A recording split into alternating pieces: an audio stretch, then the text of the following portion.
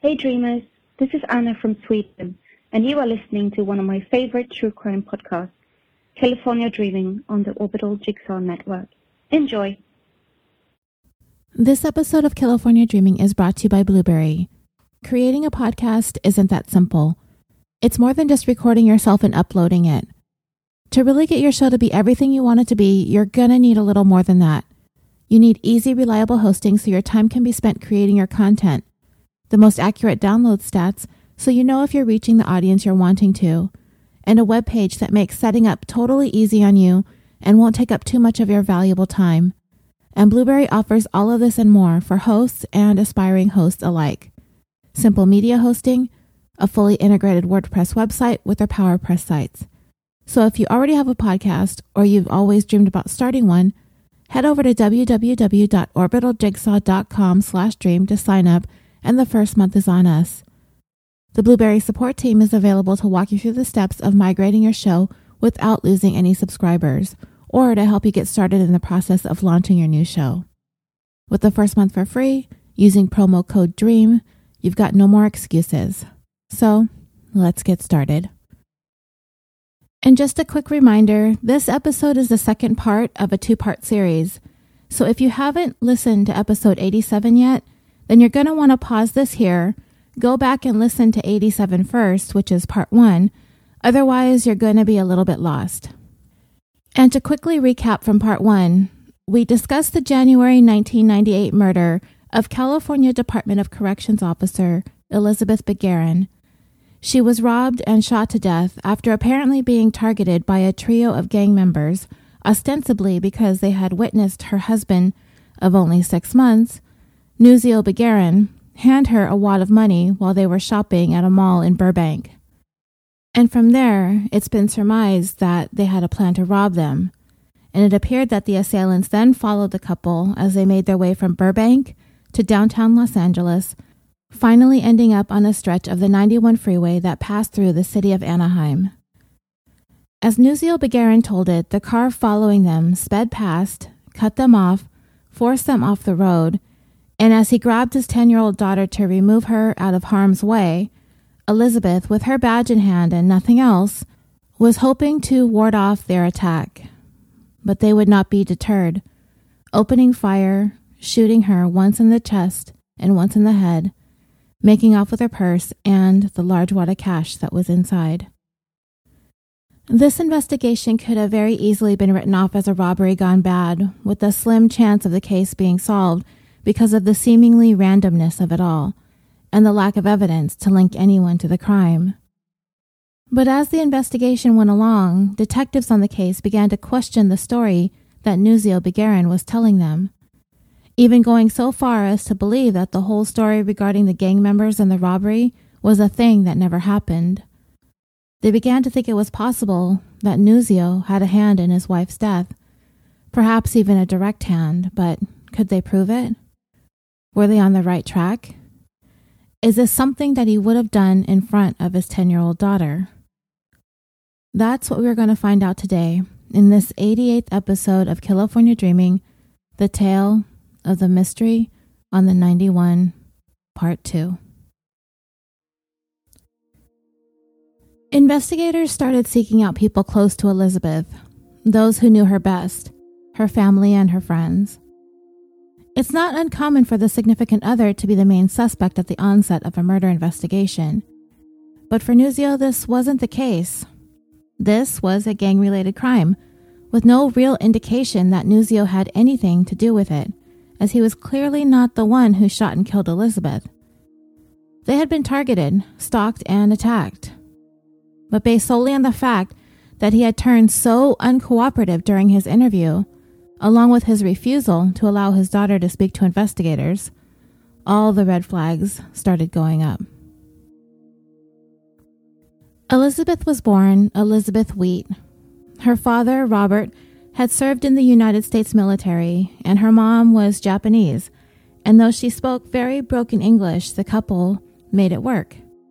They were simply a very traditional, hard-working family, and it was, by all accounts, a very loving home, and Elizabeth was a good child. She was close with her family, She loved to please her parents. She was always wanting to do right by them. She was never a troublemaker, and this was a theme throughout her life. She just did well, wanting to live a good life, and this would eventually take her into working for the Department of Corrections. Her family was very proud of her, and she thrived at her job. But her family did not much care for her husband, Nuzio. There was something about him that left them feeling icy. They didn't quite see what she saw in him. Elizabeth had her life together. She was independent, strong, intelligent. She had her head on straight, and they just didn't think Nuzio measured up. Though lots of parents feel like their kids could do better. But Elizabeth's family strongly felt as though she was settling, like she had lowered her standards way, way too much in this case. So when she told her family she was headed to Vegas to get married to the guy, they were taken aback. Of course, they couldn't stop her. She was 40 years old. She had the right to do whatever she wanted to do and marry whomever she wanted to marry. Like it or not, she was adamant. As we had gone over in part 1, Elizabeth seemed to be in a place where she likely felt that if she didn't tie the knot soon, she was never going to do it. And it's really, really sad that she felt that way about her life, because she so did not need a man to make her complete.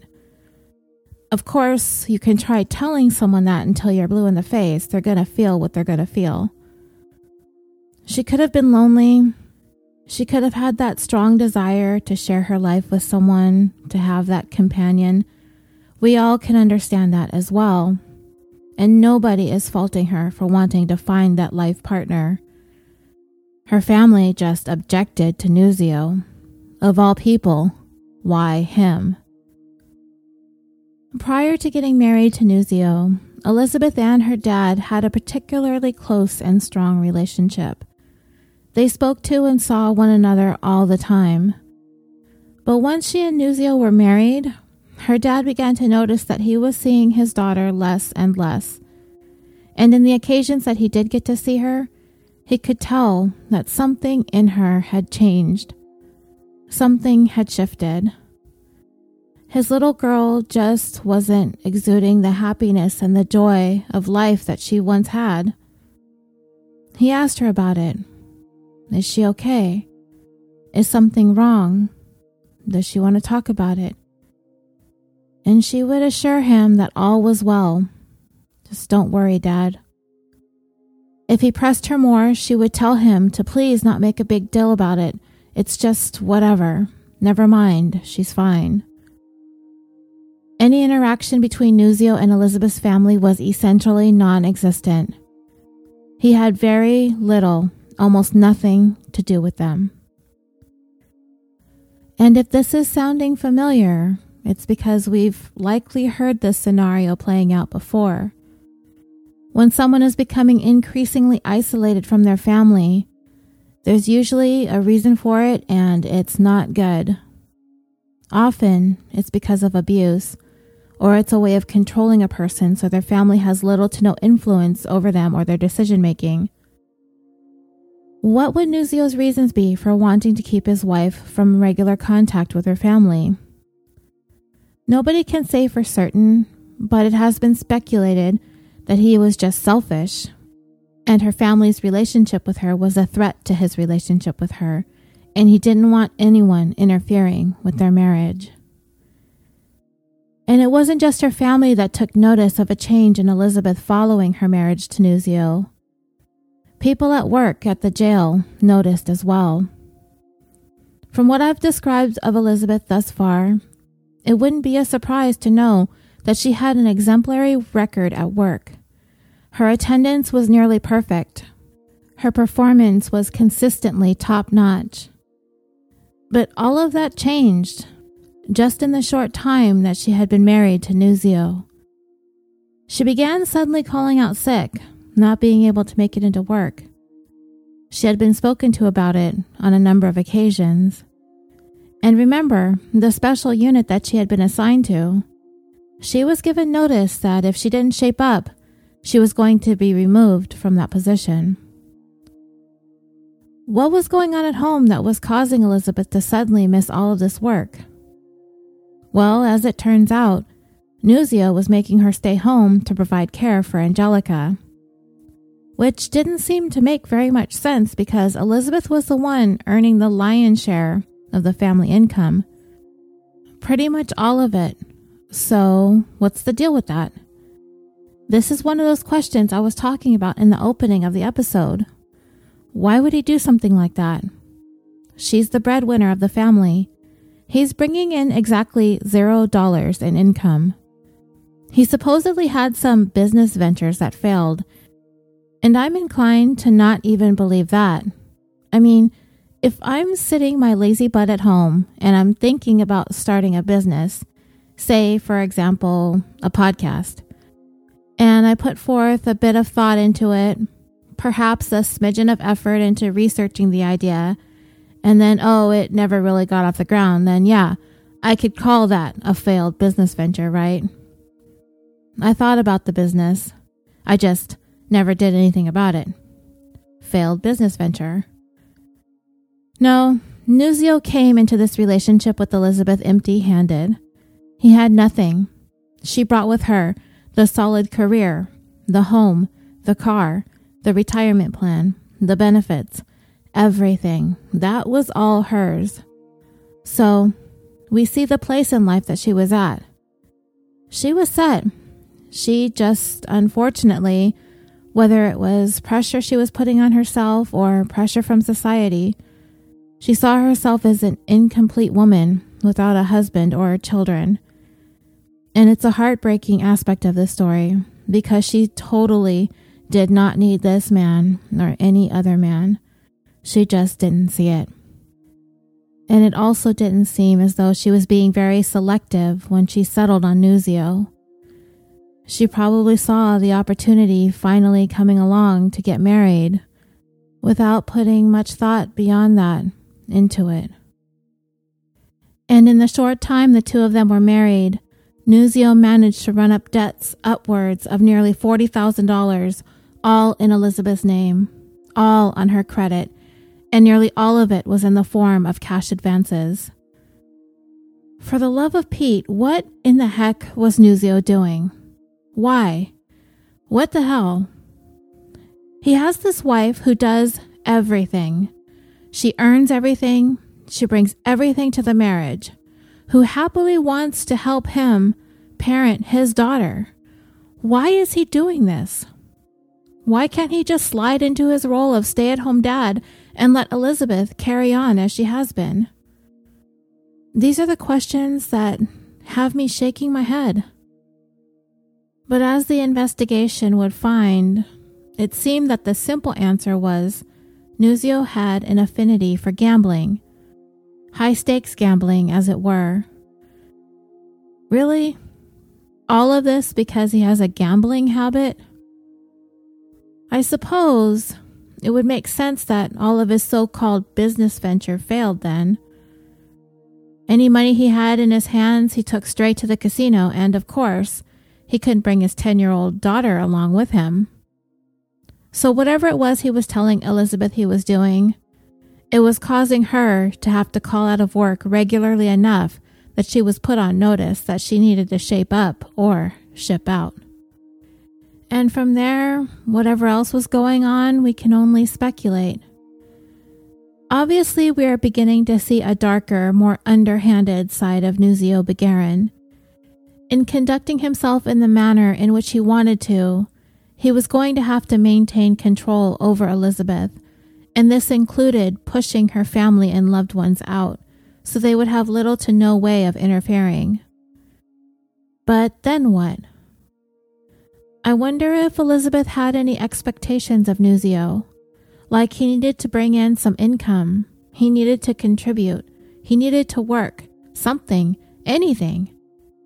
Yet his answer was to send her spiraling into debt, forcing her to stay home to take care of Angelica while he supposedly went to work, instead heading to the casino, which there are plenty of them in and around Southern California, And maybe on occasion, he was able to come up on a lucky win or two, just enough to placate Elizabeth, to get her to believe that he was legitimately earning, or even just running up debt by way of cash advances and claiming it was income. Who knows what kind of stupid games Nuzio was playing? The fact was, in 6 months' time, he managed to tear down what Elizabeth had spent her life building up, and he did it without blinking an eye. And it's probably not going to surprise you when I tell you that Nuzio Begaren had a history of domestic violence in his background. As the investigation had been focusing in on him, detectives uncovered his past, a conviction for assaulting Angelica's mom. So it's not a stretch to conclude he was probably doing the same thing to Elizabeth. Everyone who knew her, her friends in particular, people that she worked with, they all described Nuzio as controlling. And I believe them, especially if they knew Elizabeth before her marriage and afterwards. They're going to be the first people to make note of the changes in their friend and colleague. Her family may not have been able to pick up on it as quickly due to the fact that Nuzio was actively attempting to isolate her from them.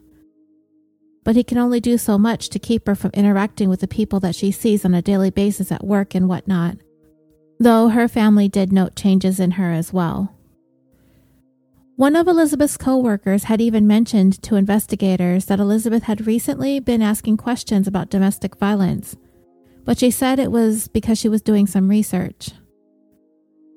They saw the signs, but Elizabeth did her best to keep things under wraps, which is very, very common for domestic abuse victims because of embarrassment or shame, perhaps even denial.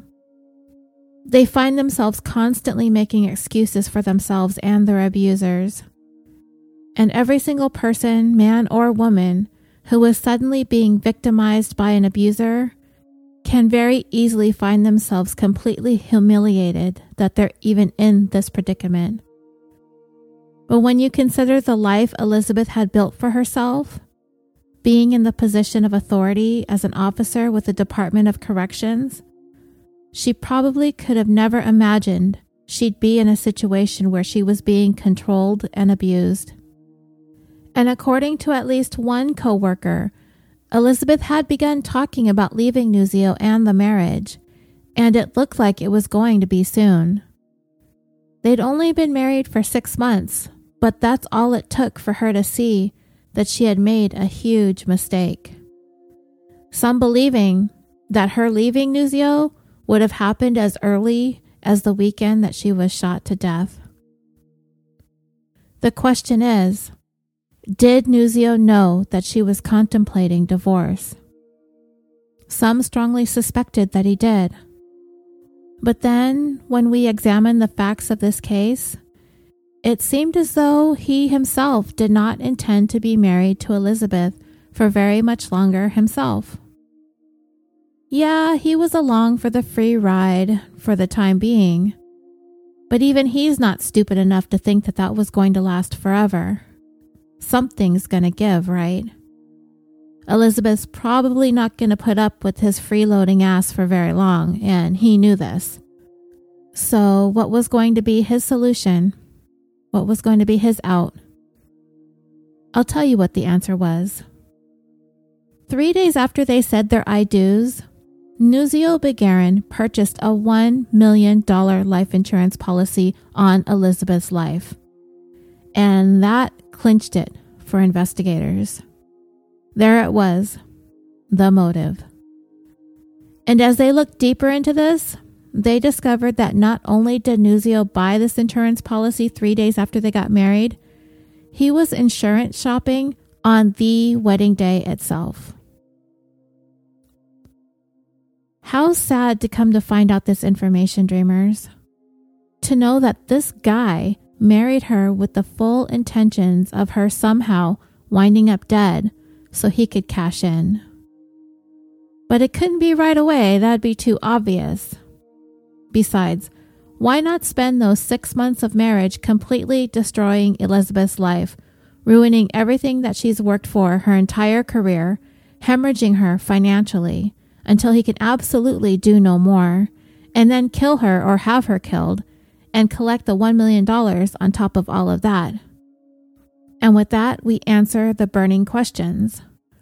Why couldn't he have just left well enough alone? Why not be the stay-at-home dad? Raise his daughter, support the home while Elizabeth brought home the bacon, and just live happily ever after? Because that was never his intentions to begin with when he got married. Just like it was never Lacey Rocha's killer's intentions to live happily ever after with her and son-to-be Connor. Lacey and Elizabeth were both victimized by the men they trusted. They were the doormats their husband used and walked all over until they were no longer going to be any use to them anymore. Lacey was about to become a mother. She was going to want to stay home. And everything her killer was going to have and earn was going to be funneled away from him and into supporting her and their son. He was, for the first time in his life, going to be forced to work for the benefit of someone else instead of himself, and he wasn't going to have it. And the same goes for Nuzio. There was a man who likely never worked an honest day in his life. He was a leech who bled Elizabeth dry, and when either she or her finances or both had reached their breaking point, it was time to cash in on her life insurance, so he could continue leeching off of her in death as well. These two men, while they went about things a little bit differently, they were definitely cut from the same cloth. For investigators looking into the murder of Elizabeth Begarin, it started to smell like a murder for financial gain, not so much a random act of gang violence anymore. Could this whole gang angle be a story made up by Nuzio? And that everything about the scene on the freeway didn't actually take place the way Nuzio said that it did? That it was all staged to look like a gang shooting? That he planted this license plate number of the car spotted on the freeway to try and throw investigators off? And he was, in fact, the one who shot and killed Elizabeth? Then he threw that license plate number down on the ground to ensure it would be found by police and they'd start looking elsewhere instead of him? This would explain why he would not allow investigators to speak to Angelica. She could very easily say something that could throw a monkey wrench into his story. He could not allow her to be questioned. But they also wondered, would Nuzio actually shoot Elizabeth while his daughter stood just feet away? She was 10.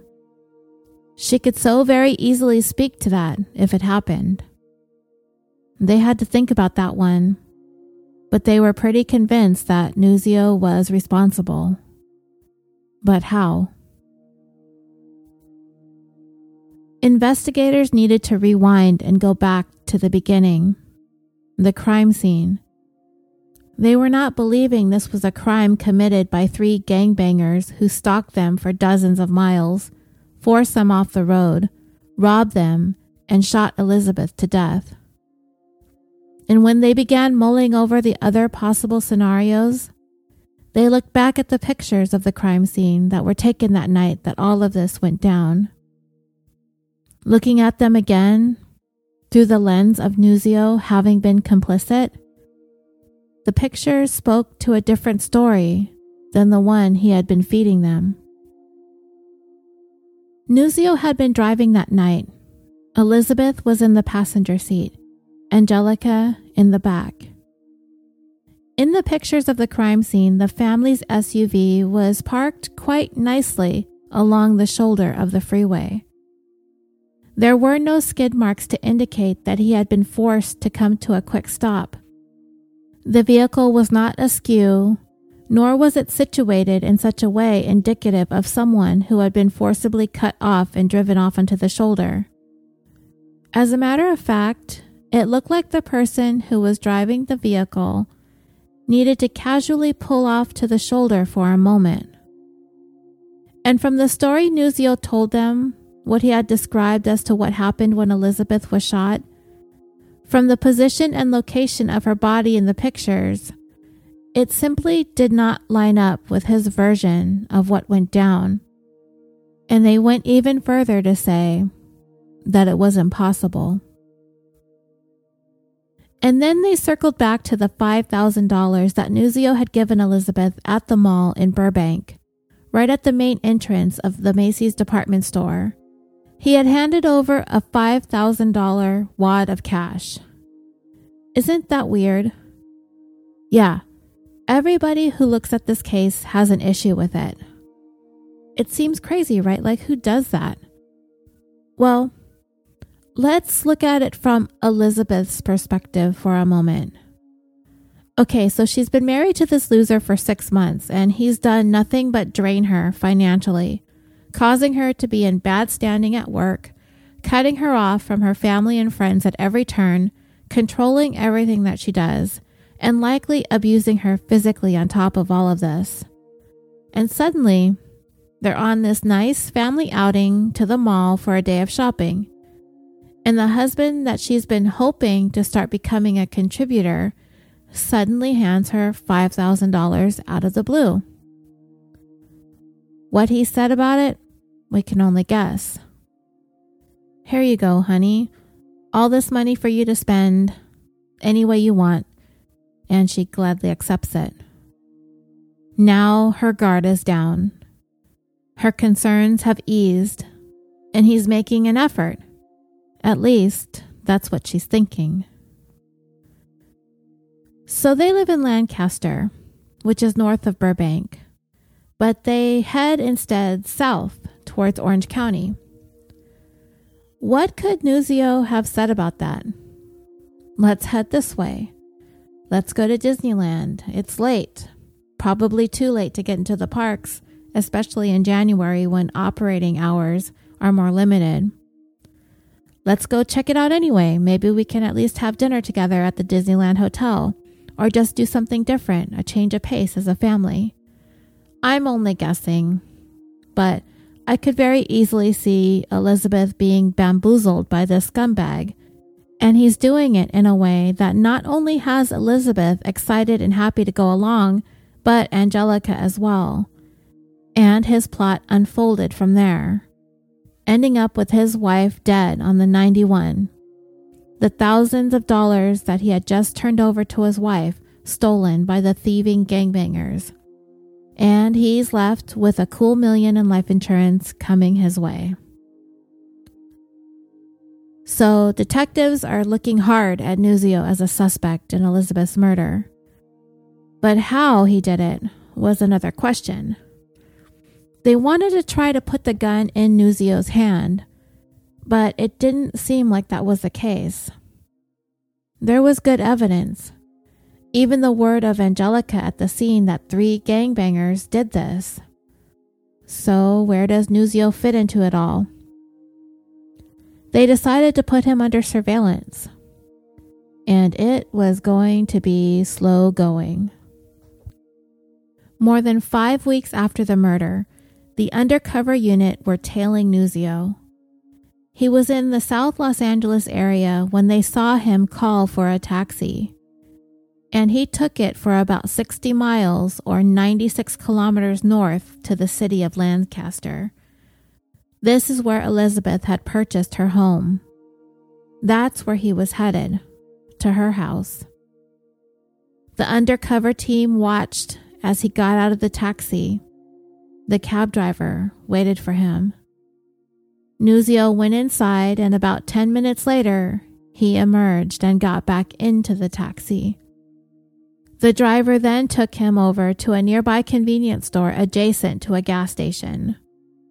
But Nuzio didn't go inside the store to purchase anything. He had something in his hand. A bag. It appeared to be a bag of trash. He made his way around to the back of the store to their dumpsters, and he tossed the bag in there. The undercovers are watching every single step of this. Nuzio came back around to the front of the building, got back into the taxi, and left, presumably back to South LA where his taxi ride had initiated from. So now, the officers watching this are wildly curious. This was a very expensive cab fare going all that way.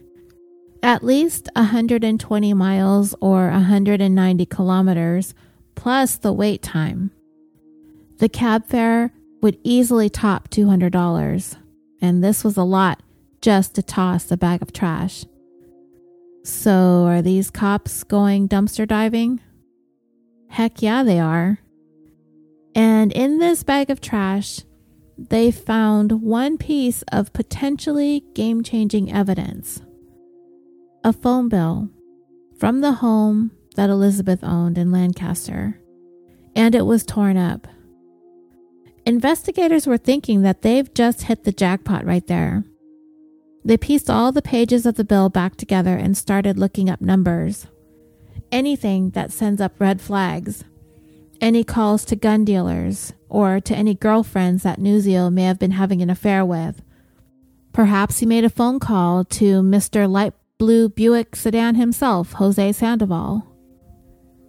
But alas, there was nothing damning anywhere on the phone records. Nothing related to the case that could be tied back to that phone bill. And that was that. And Nuzio was continuing to do whatever it was he did. Their hands were tied, and they had nothing to hold him on. So they just kept on him.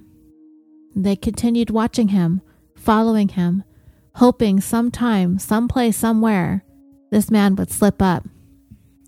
But he just carried on. So finally they decided to call him to inform him that they had obtained a search warrant and they were about to head over to search the home in Lancaster where he was living during the time that he was married to Elizabeth. Officers still surveilling Nuzio saw him rush out of where he was living at the time and began making the trip up to Lancaster himself. And as it were, Nuzio was driving really fast, and it was more reckless than police were comfortable allowing him to go, much less trying to follow him and keeping up. They were putting others on the road at risk in doing so. And then the thought crossed their minds that what if he makes a run for the international border and flees into Mexico? They would never see this guy again. So the team surveilling Nuzio radioed the California Highway Patrol to be on the lookout for him and provided them with the information as to what car he was driving. The CHP spotted him speeding and pulled him over immediately. Because they had been told by the Anaheim Police Department to be on the lookout for a murderer attempting to flee, they didn't just stop him, walk up to his car window and issue him a ticket. No. They conducted a felony stop. And this is where officers surrounding the vehicle from all sides boxed him in and ordered him out of the car, hands up, walk backwards, lay face down on the pavement, all that. And you can imagine the tantrum Nuzio would be throwing in the moment. What the hell are you doing? He can't believe that they're treating him like this, whatever. He was pissed. And in the meantime, while all of this is happening, the search at Elizabeth's home is underway. And again, they came up with absolutely nothing. So not only are they back at square one, they are in a worse predicament than they were starting off the day. The felony stop conducted on Nuzio was very, very damaging to the case that they were trying to build against him. And for Nuzio's part, well, he would not only follow through on his threats to publicly accuse the Anaheim Police Department for harassment, he would sue them, and he would win big. $25,000 to be exact. And if the case wasn't already ice cold by then, this put the whole thing into an Arctic freeze. And the Anaheim Police Department weren't the only ones Nuzio and his attorneys were taking to court. He also filed suit against the insurance carrier from whom Nuzio purchased that $1 million policy from, MetLife. They had issued a hold on his claim, citing the suspicion that loomed over Nuzio having something to do with her killing. But as they were closing in on a year since Elizabeth had been killed and nobody had been taken into custody, Nuzio wanted his money and he wanted it immediately. He is a man who makes demands and expects people to comply, or else he will force anyone who he deems to be a roadblock to what his ultimate goals are through threats and lawsuits. That's how Nuzio Begaren operated. And we can only imagine the sadness and frustration that Elizabeth's family had been made to endure, as the man that they knew was responsible for murdering her was continuing to walk free. Elizabeth's father, Robert, he wasn't going to stay quiet. He began a letter-writing campaign, mainly to the Anaheim Police Department, imploring them to continue their work in seeking justice for his child. And as the months and then years began to pass, he never relented. He stayed on top of the Anaheim PD and made it clear that they were going to get to know him very, very well.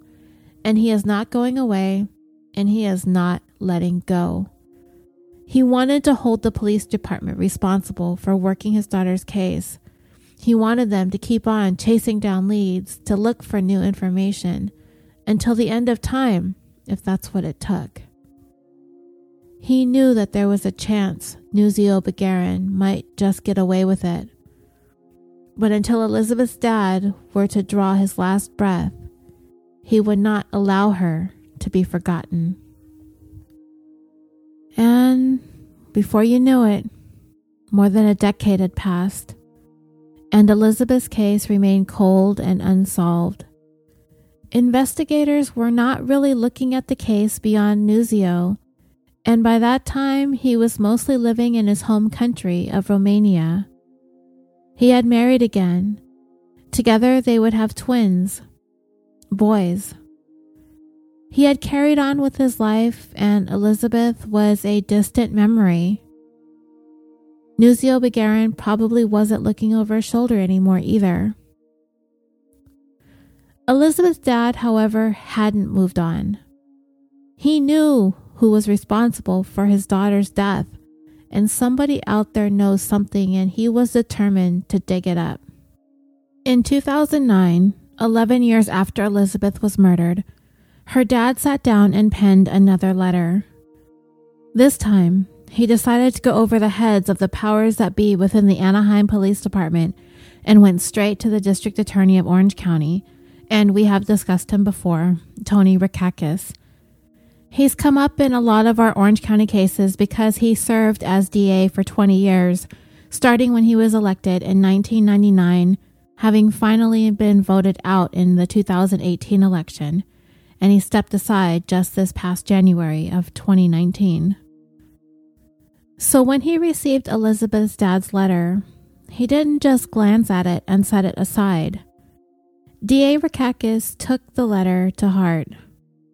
This was, after all, the murder of an officer, and her father's persistence resonated with him. He asked Special Prosecutor Larry Yellen, his go-to guy for cold cases, to get on this one. Get this case moving again. See what he can find. As soon as he looked at the file and the reports on Elizabeth's case, one thing jumped out at him. Jose Sandoval. Yellen was certain that Sandoval was the key to this. It was his license plate number on that piece of paper that someone ripped up and tried to throw away. Remember, the initial investigators thought that it might have been evidence planted by Nuzio in an effort to throw off the investigation. But Yellen didn't see it that way. He saw it as damning evidence that somebody tried to get rid of. That piece of paper was never meant to be found. So regardless of who ripped it up and tossed it onto the shoulder of the freeway, whether it was Sandoval or if it was Nuzio himself, neither one of them wanted that information falling into the hands of investigators. It wasn't Nuzio's idea for Elizabeth to write that information down. It was Elizabeth's. And it was his daughter who tipped off the 911 caller to the existence of it, who in turn mentioned it to authorities. And they were the ones who began looking around for it, and by sheer chance found its bits and pieces on the ground. If Nuzio wanted to plant that, he wouldn't have torn it up and tossed it out. He would have left it inside the car, where it would have been easily uncovered by detectives. Yellen began taking a hard look at Jose Sandoval. His street name was Preacher. At the time of Elizabeth's killing, Sandoval was only 22 years old, and he was known to be an active gang member of a notoriously violent street gang. When police in the initial investigation spoke to him, he provided an alibi, which was backed up by several members of his family. And once the detectives back then began to suspect Nuzio was the one responsible for Elizabeth's death, they focused in on him instead, casting aside any suspicions of Sandoval or any gang involvement in the killing. They thought Nuzio perpetrated the murder and that he acted alone. But now, 11 years later, looking at the cold case with fresh eyes, Yellen believed that theory to be wrong. This was not an act committed by one man. This was a murder conspiracy. You see, he believed Nuzio to be a liar, through and through. Everything about the guy stinks. And Yellen wouldn't trust him any further than he could throw him. But there is one person who was right there that night that he believed spoke to the truth as to what happened on the freeway. The one person who was afraid and scared. Someone who was experiencing the scariest moment of her life said exactly what had happened. And that person was Angelica. 2 pieces of information came from the young girl at the time before her father refused to allow her to reveal any more. 1, there were 3 cholos in that car that attacked them, and 2, that her mom wrote down their license plate number. Right there was the only truth to have come out of the initial investigation into Elizabeth Begarin's murder. Yellen's theory began to take form. Somehow, Nuzio and the gang members in the car were connected. But when Yellen went back to the Anaheim Police Department to bring them up to speed on what he was seeing, they had long lost hope and interest in the case. They were not sharing in his enthusiasm surrounding this new theory of his, that this was a conspiracy, a murder plot masterminded by Nuzio Begarin, carried out with the assistance of 3 Hispanic gang members. This, to the Anaheim Police Department, sounded outlandish. They were stuck in the idea that Nuzio did this by himself, that he made up the whole story about handing over all that money to Elizabeth at the mall because that's just ridiculous, that someone must have seen them exchange this large wad of cash, that they decided to follow them all the way to Anaheim, forced them off the road, attacked Elizabeth, stole her purse and the money, and made their getaway. All of it was fiction. And Nuzio was using his daughter Angelica to back up this fantastical tale. And with Nuzio all but residing in Romania, there was nothing more that could be done.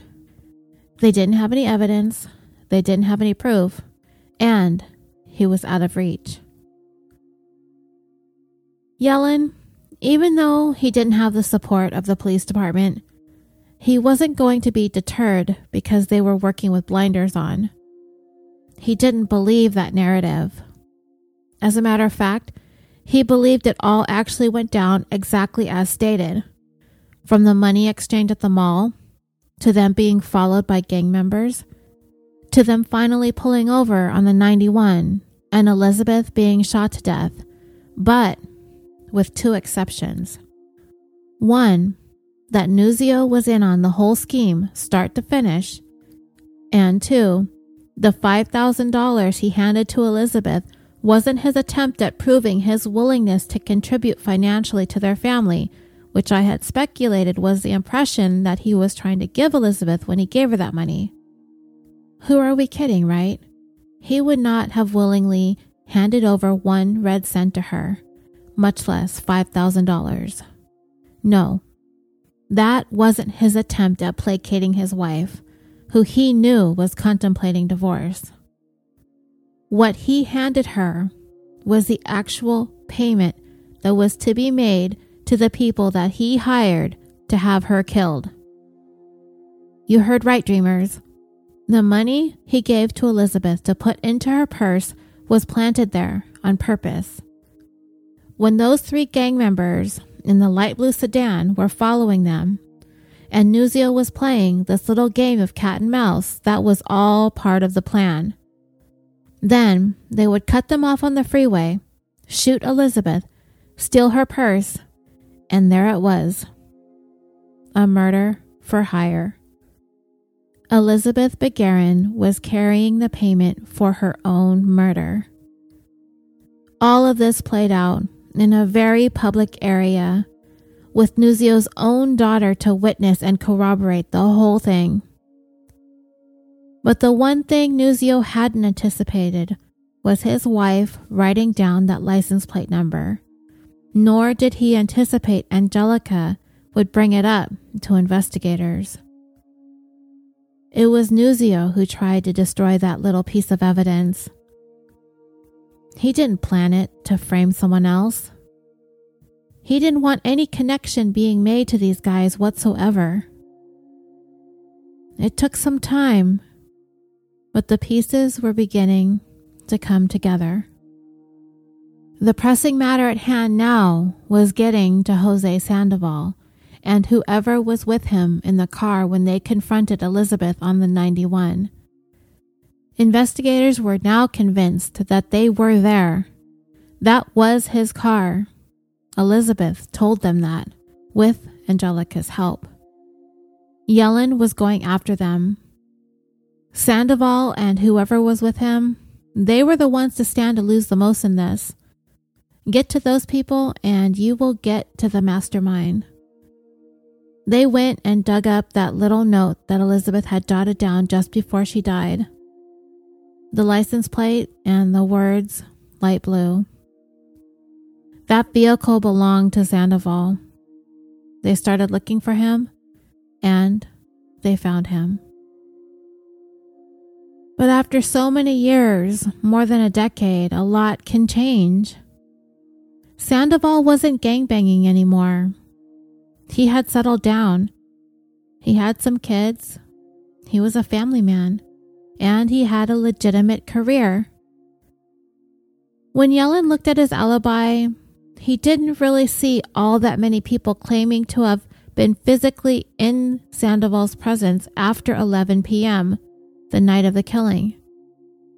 His various family members had seen him throughout the day, but the only person who said that they were together at the time of the killing was his cousin, Guillermo Espinoza. All the other alibi witnesses' statements indicated that they were all in bed past 9 p.m. that night. Not one of them could account for Sandoval's whereabouts any later than that. And he and Espinoza ran in the same gang. So investigators were beginning to think that the 2 men were together at the time in Sandoval's car on the 91 when Elizabeth was shot and killed. In 2001, a grand jury was called to review the details of the case involving the murder of Elizabeth Begarin, and Jose Sandoval was summoned to testify. And this is where we finally find ourselves, at the very real human side of this otherwise tragic story. It's a story when you are dealing with violent members of street gangs. It's almost as if the passage of time can do nothing but help. It shapes the morality, the integrity, the conscience of an individual like Sandoval. It may not come about in its truest form, but they definitely knew that they were looking at a different Jose Sandoval all these years later. With his attorney in tow, as he did every time, Sandoval was questioned for the umpteenth time about how it was his license plate number had been written down by Elizabeth moments before she was gunned down. His story had always been she got it wrong, and every time he would get up and go home. And Sandoval was under the impression that this most recent interrogation would unfold in the same manner.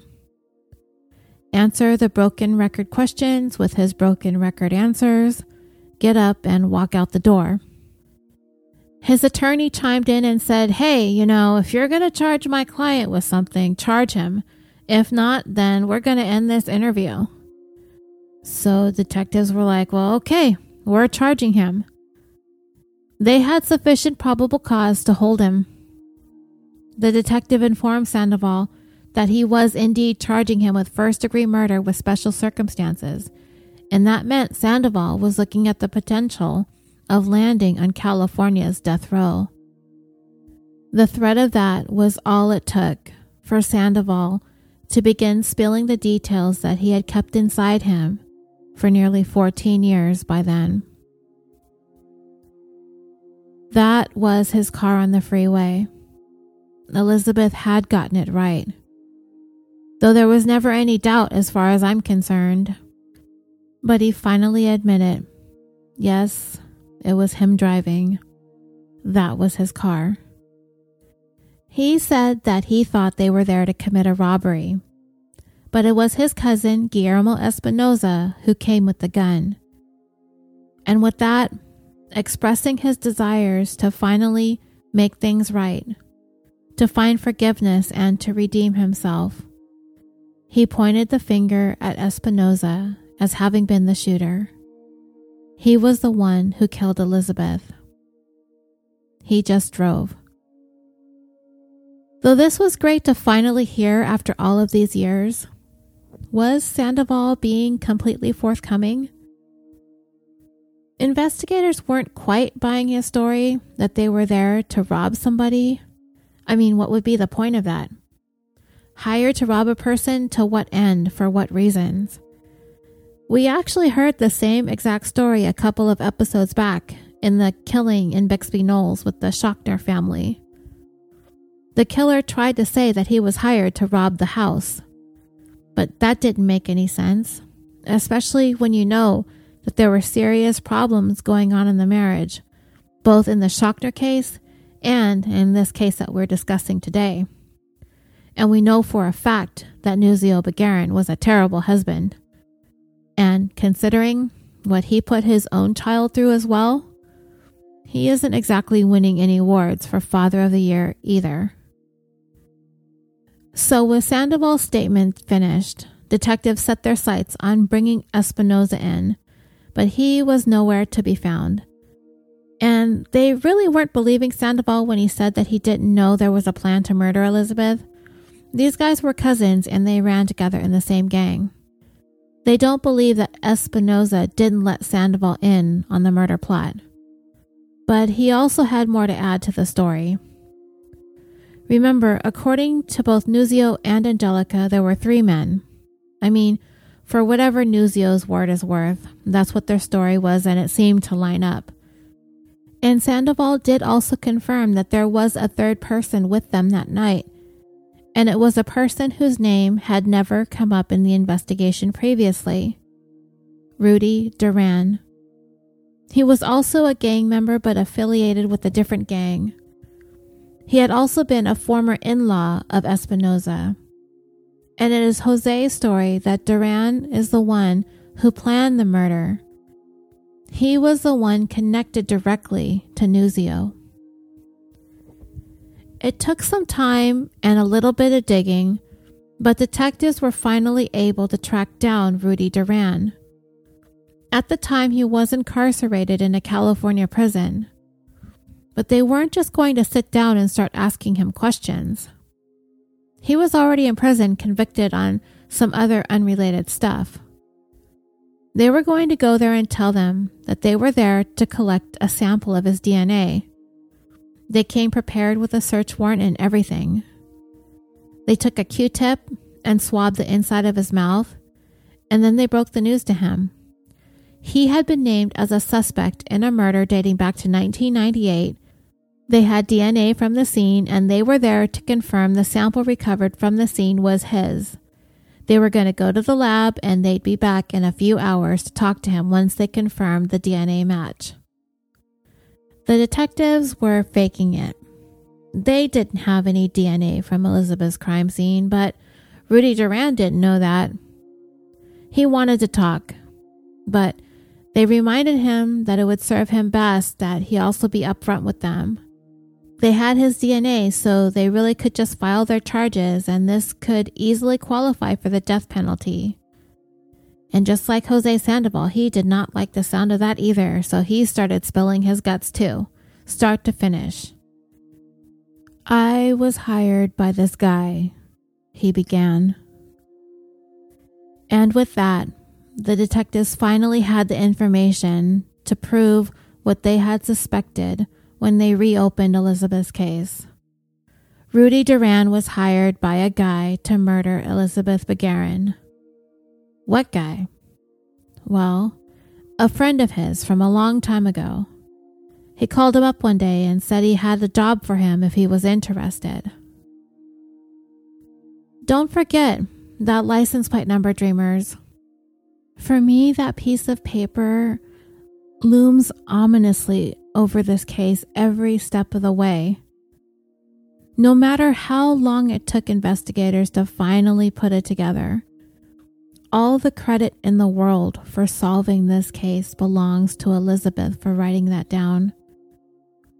If she hadn't done that, I don't think we'd be here talking about this today. It has literally haunted me every moment that I've obsessed over this story. That which Nuzio tried to destroy. That which detectives picked up the pieces of. That which led them to Jose Sandoval. That which 14 years later led to Rudy Duran. And he would be the key to solving this case. All of the ducking and diving and dodging that Nuzio had managed to pull off up to this point, it was all about to unravel. Duran finally said what investigators had been waiting to hear all these years. Nuzio arranged the entire plan to murder Elizabeth. They had no doubt he had the biggest motive of all, 1 million of them. It was the only thing he ever cared about when it came to Elizabeth, the money. And he collected every single one of those reasons. Okay, but what's the connection to Rudy Duran? Were investigators finally able to connect these dots? Yes, they were. According to Duran, he and Nuzio had known each other for many years before he married Elizabeth. They were neighbors in South Los Angeles. Nuzio was kind of a shady guy. No, let's not sugarcoat it. He was absolutely a shady guy. And he would hire Rudy Duran to do some shady things for him. What specifically? Your guess is as good as mine. But I imagine whatever it was could be filed under quote-unquote failed business ventures. So then towards the end of 1997, just months after he married Elizabeth, Nuzio approached Duran, asking him if he would be interested in doing this other job that was kind of big. Duran was like, yeah, sure, let's meet up. And when they did, Nuzio asked him he needed him to kill someone, but he also needed him to make it look like a carjacking gone bad. And if he could pull it off, he would be very well compensated. And with that, the deal was made and the plan was set in motion. And it went down and was carried out basically in the manner in which it was supposed to. From the time Nuzio gave Elizabeth that money that was meant to make her and Angelica believe that they were being followed, someone must have seen her with that large sum of cash in her purse. And as they were being followed from the mall in Burbank to the gas station in LA, finally to that freeway ramp in Anaheim, Nuzio the entire time was playing into the scenario that they were being followed, targeted for robbery. He pulled over. He got himself and his daughter safely out of the line of fire, and he sent his wife out armed with nothing but her badge and a desire to protect her family, at which point she is robbed of her purse, the payment for the hit tucked inside, and then gunned down in cold blood. In February of 2012, a little over 14 years after Elizabeth was murdered, Nuzio Begarin was taken into custody and charged with first-degree murder. Nuzio, of course, denied all of the allegations against him. He doesn't know who the hell Rudy Duran is, nor does he know Jose Sandoval or Guillermo Espinoza. He has no idea about any murder plot to kill Elizabeth. He has never met any of these people in his life. He had never been involved with any of them in any capacity, business, criminal, or otherwise. And there was no proof that there had ever been any connection between him and these three street criminals. But while Duran was being questioned, he brought up a pivotal piece of information. Nuzio called him just after the murder, as soon as he was finished being questioned at the police station for the first time. Nuzio called Duran and instructed him to lose his number. Don't ever call me, don't ever contact me or talk to me again. If Rudy was telling the truth, then could there be a record of this call? If they could figure that out, if they could link Rudy Duran and Nuzio Begarin with solid proof that this call actually took place, then Nuzio was finished. Remember, they still had Nuzio's phone records on file, including that torn up phone bill that they had fished out of that dumpster 5.5 weeks after Elizabeth's murder. But they had a problem here. Rudy couldn't remember his phone number from 14 years ago. They had Nuzio in custody. They were set to take him to trial and everything. But they still had not made a connection between Duran and Nuzio that could be corroborated by Duran's claim that they knew one another. I mean, they could go in with just his testimony, but that would be his word against Nuzio's. Investigators were desperate for solid proof, and they just kept going back to Duran. Come on, man, think back. Can you remember this number? Try hard. And for all it's worth, Rudy Duran, this criminal involved killing Elizabeth, he did what he could to rack his brain. He just couldn't remember it. And then he suggested maybe if the detectives could go back through his arrest record, maybe it would be listed somewhere in his files. Genius, they thought. Investigators went back through their databases and pored over Duran's files and cross-referenced every number he had on record with Nuzio's phone records in the time frame surrounding Elizabeth's death. And they hit pay dirt. There it was. 10 little digits of an area code and a phone number dinged on their computer screens, lit up in yellow. The detective jumped up and yelled, "I got him!" They had him nailed to the wall, finally, right there in front of his eyes on his computer. The phone number of the home where Duran was residing at the time Elizabeth was murdered appeared on that ripped up phone bill that undercover detectives had fished out of that dumpster all those years ago. 2 calls, in fact. One made in November of 1997, just as Ruby Duran had said when Nuzio called him and asked him if he was interested in a big job. And then one just a couple of days after the murder made on January 20th, 1998. Nuzio was stupid, but not completely stupid. He had made those phone calls from someone else's house, a friend, but he had used a calling card connected to Elizabeth's home phone number and charged those calls to her bill.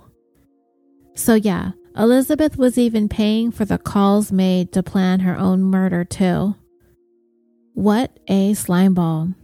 But whatever. They now had the link between Duran and Nuzio. Nuzio Begarin went on trial for the murder of his wife in August of 2013. Both Jose Sandoval and Rudy Duran would take the stand and testify on behalf of the prosecution. And with their telling of what happened, the story behind the murder of Elizabeth Begarin took form. Duran and Nuzio planned the whole murder from beginning to end, with the plan to make it look like a carjacking gone wrong. They were to purposely see the money exchange hands from Nuzio to Elizabeth at the mall. They made themselves look conspicuous to Elizabeth there. They also made themselves conspicuous at the gas station later on. All of that stuff was planned out. That was all orchestrated by Nuzio. He told Duran, "Look for me at the gas station." The carjacking was supposed to have gone down there. That's why those guys were circling the gas station in their car, like Angelica had reported the night of the murder. But something threw off their plan. Maybe there was a police cruiser nearby, but they had a backup plan. Whatever happened, just keep following Nuzio. The idea was they were going to have Elizabeth think that she was being followed by these guys. Nuzio began driving south towards Anaheim, and that's when Plan B went into action. The plan was still going to be to stop them like it was going to be a carjacking, but it turned into a robbery and murder instead. The money would be inside Elizabeth's purse. Make sure they steal the purse. Nuzio had to keep going, and they were to keep following him until they found a place that would be out of sight of witnesses and traffic. That's when they got to the area of the 91 that was dark and under construction. There was a tall barrier that obstructed them from view. That was the cue Jose Sandoval had to pull out in front of Nuzio and supposedly force him off the freeway, but that's not exactly what happened. Nuzio pulled over, quite casually, and Sandoval followed behind, not in front. Jose watched as Nuzio got out of the driver's seat, and he watched as he pulled the child out of the back seat, and they both walked towards their car.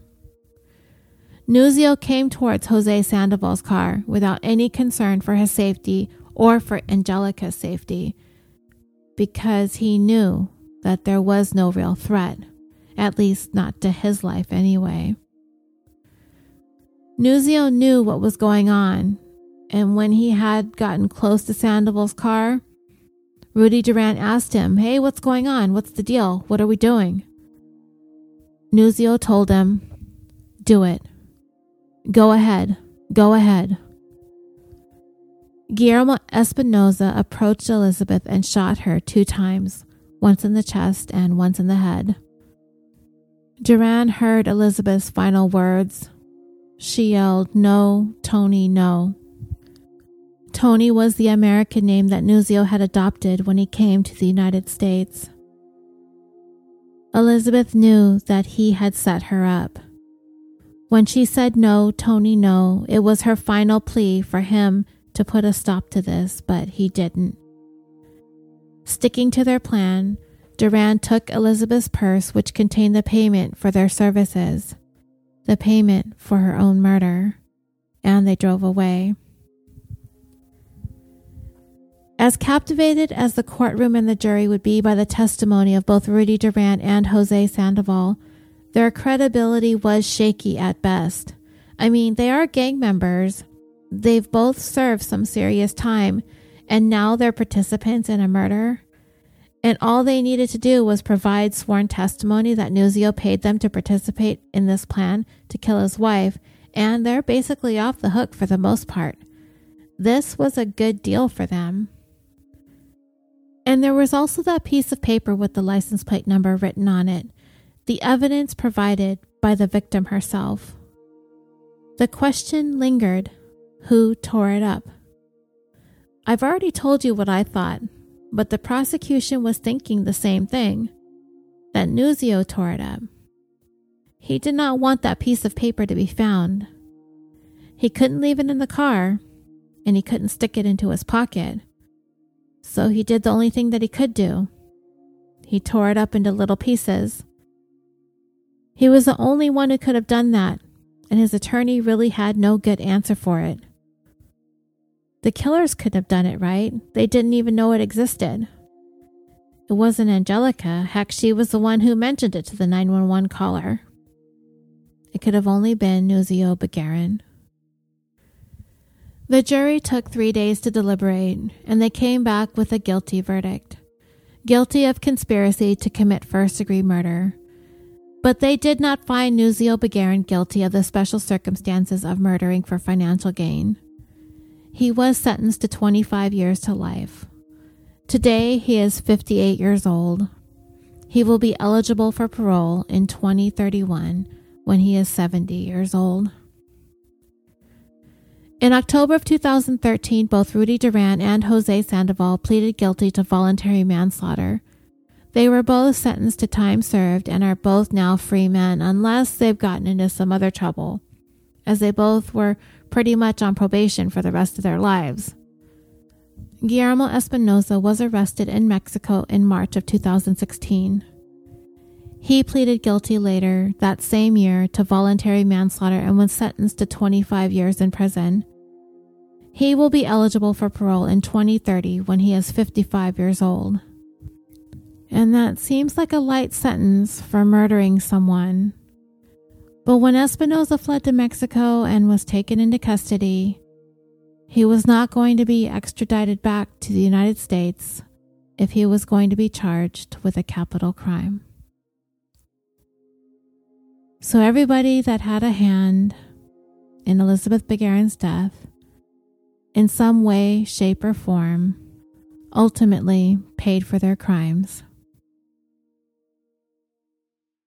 And that brings this 88th episode of California Dreaming to a close.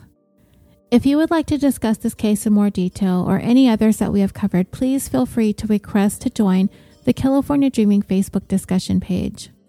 There we have cultivated an amazing community of listeners and true crime fans who share their thoughts and opinions on all of the cases we cover, as well as other current true crime stories, other news events, TV shows that we enjoy, documentaries, or books. Whatever you find that you like to share, please come join us. You can also follow the show on Twitter at CaliforniaPod and Instagram at California Dreaming Pod. Don't forget to check out A Sickness in Time. Leave that rating and review on Apple Podcasts for your free autographed copy of the book. The email information will be listed on the show notes of this episode. And California Dreaming is proudly brought to you by the Orbital Jigsaw Network.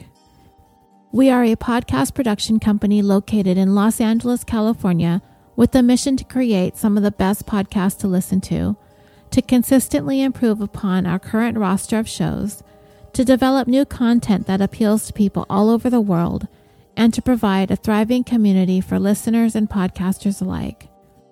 I am very proud to be a part of this amazing group of shows and talented hosts, so please visit us at www.orbitaljigsaw.com.